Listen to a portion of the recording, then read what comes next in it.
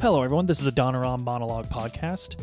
I am your host, Bo, and today, as always, we will be discussing the viability and importance of video games as an artistic medium, and also that they're just wicked cool. And right now, you're probably seeing a lot in the news about nurses and what nurses go through and what a nurse does. Obviously, we're going through a time when nurses are very much needed.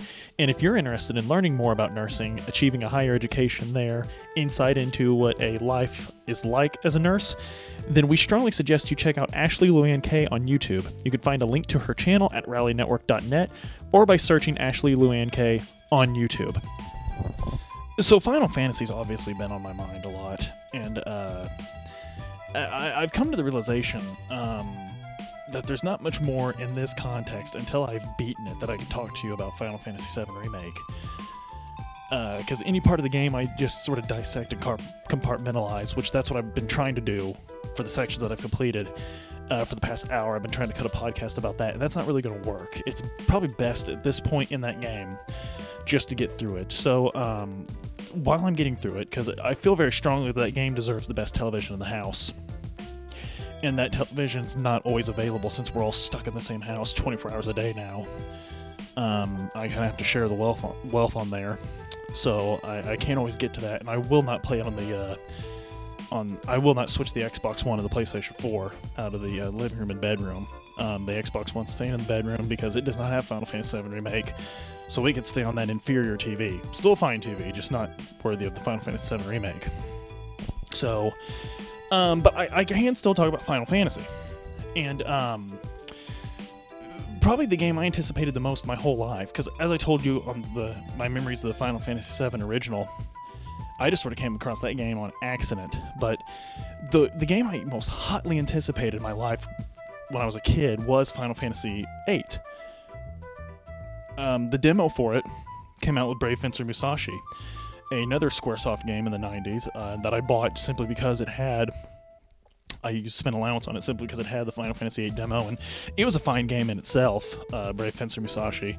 Tetsuya Nomura did the character design on it, had a really fun, quirky little campy, cartoony story, cute little graphics, and very addictive gameplay. It was fine. I already had a day-night cycle in the town that blew my mind, but it was more of like an action RPG thing, heavy on the action, light on the RPG. But more importantly, it had a demo for Final Fantasy VIII, and man, it was gorgeous. And I could not wait to play the game. I really couldn't. And so finally, September 9th, 1999 came around. September 9th, 1999, I believe, unless I'm totally mistaken, was also the Sega Dreamcast North America release. So that was that's interesting. Everyone knows I love Sega and the Dreamcast. But Final Fantasy VIII came out, and so since I've dedicated that, I will not play Final Fantasy VII Remake unless it's on that main TV. I can read for hours a day. That does not bother me. I'll sit on the couch and read while someone else is using that TV, but every once in a while I do need a game, and I do need a Final Fantasy. And the Final Fantasy VIII Remaster is only $20 on the Xbox. It's already sitting in the bedroom. Boom, I can still Final Fantasy out back there, and man, I forgot how much I loved that game. It's kind of neat because I told myself that I wouldn't use the cheating quality of life editions they put on this new game, but I have to admit I find myself using them because they're so much fun. I won't bore you.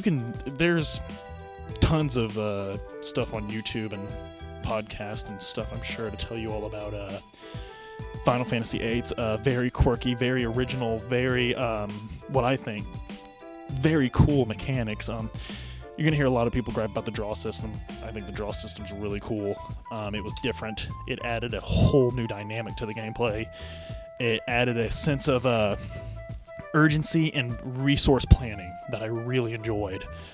It reminds me of the Resident Evil 2's ammo. So I mention that all the time, but I just loved that game was about shooting zombies, but you had to, like, if you weren't dodging zombies, you weren't going to make it through it. There was not enough ammo to do that, especially on harder difficulties. So that's I love the draw system. And for those of you that don't know, you do not have magic points in Final Fantasy VIII. You do not have MP. You have a draw system where you'll encounter a draw point in the field or an enemy, and you will select the command draw if you have that equipped through your Guardian Force, and you pull spells out. And let's say you pull 3 fires, you can cast fire 3 times off that. Like, it's literally like a bank of spells, and I'm sorry, I think it's cool, but that's just me. And man, it's really hard to keep your breath when you're the only one talking to the podcast. Never really realized that until now, unless I've mentioned it before, in which case disregard. But so Final Fantasy VIII, and there's probably plenty of people out there defending its system, and that's fine. I'll defend its system till I'm blue in the face. I love the junction system, but we'll have someone else talk to you about that. I just think it's a very neat entry into the series. I would say Final Fantasy VII is probably the one where everyone noticed Sakaguchi taking a back seat the hardest. Sakaguchi, of course, being the legendary director and producer, an absolute legend in game design. But it's I would say 7 was probably his most notable one where he took a back seat, but I think he was really hands-off on 8. I think his only actual, and correct me if I'm wrong, but I think his only actual credit in it was executive producer. And he, of course, left Square Enix. It might have just been still Squaresoft at that point. I don't know. But it was in 2004. He actually left and formed his own game studio. I can't remember what it was called, but this, of course, was the man who, he was the director of 1 through 5, and he just really left his mark on the series. I mean, he was everyone knows the story. Final Fantasy was, it was their last hope, Squaresoft's last hope in the 80s. If that game failed, they failed. And so he was a legend. And so this game's notable that as he took a back seat, a lot of his signatures are absent from this game. And I think that's what helps it. Huge Sakaguchi stan, if you couldn't tell by the way I was talking about him.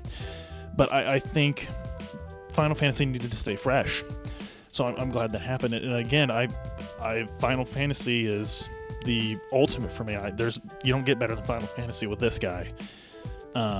Except Kingdom Hearts, but a lot of people consider that one series anyway, which I've said before as well. So just all that rolled up into one. I know that's a very that guy thing to say. I know I'm being that guy, but I'm going to defend something that's very much maligned in Final Fantasy VIII that I don't think a lot of people understood, and that was a Squall. Everyone says he just talks with ellipses, and that's not really true. Like, there's a lot to his character. He's annoyed with the world around him. Like, he doesn't put himself out there a lot, and the game has a great reason why. If you would just play the game, you'd get this awesome character development out of him. But it's kind of like Shinji and Evangelion. They don't want to watch the character develop. They just want to make snap judgments about what he's doing in front of their face at that moment. Which the Evangelion one's ridiculous. Like I said in our Evangelion podcast that I did forever ago with Luke last year.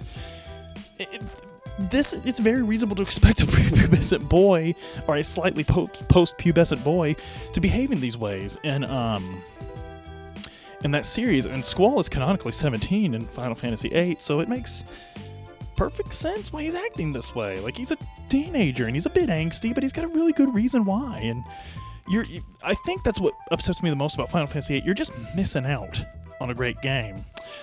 And I think I love the cast. I love Irving. The scene where Irving can't take the shot on Sorceress Adea, I think that's fantastic. I think that was a beautifully made scene because it foreshadows so well into the big reveal. And of course, the character designs were done by Tetsuya Nomura.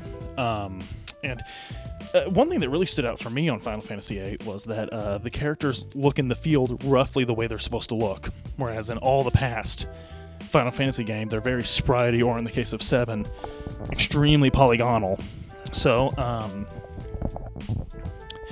I guess really what I'm trying to say is it's different, but give it a chance. Like, if you see the remaster, give it a chance, because I just think it was really unfortunately maligned. It, of course, is a member of the Nomura trilogy, the big 3 that he was character designer on, 7, 8, and 10. He was notably not the character designer of 9, because 9 was sort of the return to basics for Final Fantasy, which had only been away from its basics arguably for 2 games. But they went so far away. 7 and 8. I mean, just 8 has this sort of like modern / futuristic vibe to it, where 7 was just coldly modern, just very dingy. And then you go into 8, and it's very flashy, very glossy, very futuristic. But wow, that's like Trump. I should have just done that. I should have been Trump talks about how he feels about Final Fantasy VIII.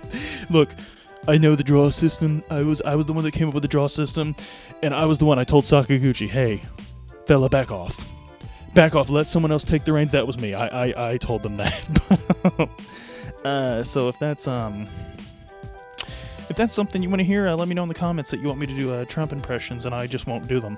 But so yeah, and 8, I guess 8, you really just need to embrace the difference in it. I guess is what I'm trying to say. And in the remaster, the quality of life additions, they're I was really against them. I wasn't going to use them. I felt like they were cheating, but man, they come in handy. This is a very grindy game, and there's some times when you just want to get out of you've got all the XP you want. You're really low on supplies. You just want to get out of there. Just turn random battles off. You could do that in this game. You just turn them off in the remaster.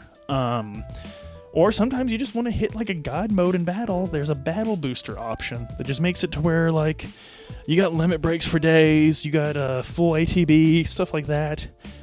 And then the other one makes the game go 3 times faster, so those moments when you are grinding just for XP makes it a lot easier. And I think a lot of these older JRPGs, if they get remasters, could stand to have that. Now, that's one side of the coin. I think that's good for introducing new fans. Old fans that just want to experience the narrative again, I think that's very good, but I really appreciate that Dragon Quest XI was just pure, grindy JRPG when it came out. Really thought that was great.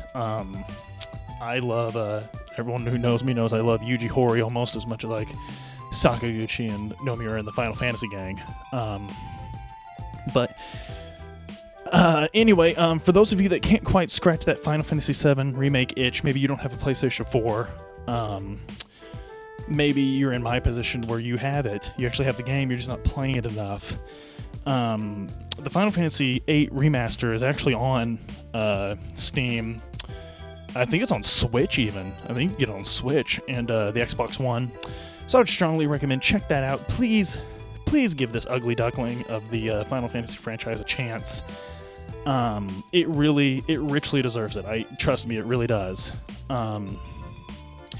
Anyway, that's just sort of it's Monday, even if you're on quarantine, it's still Monday, let's kind of ease back into the week, fellas.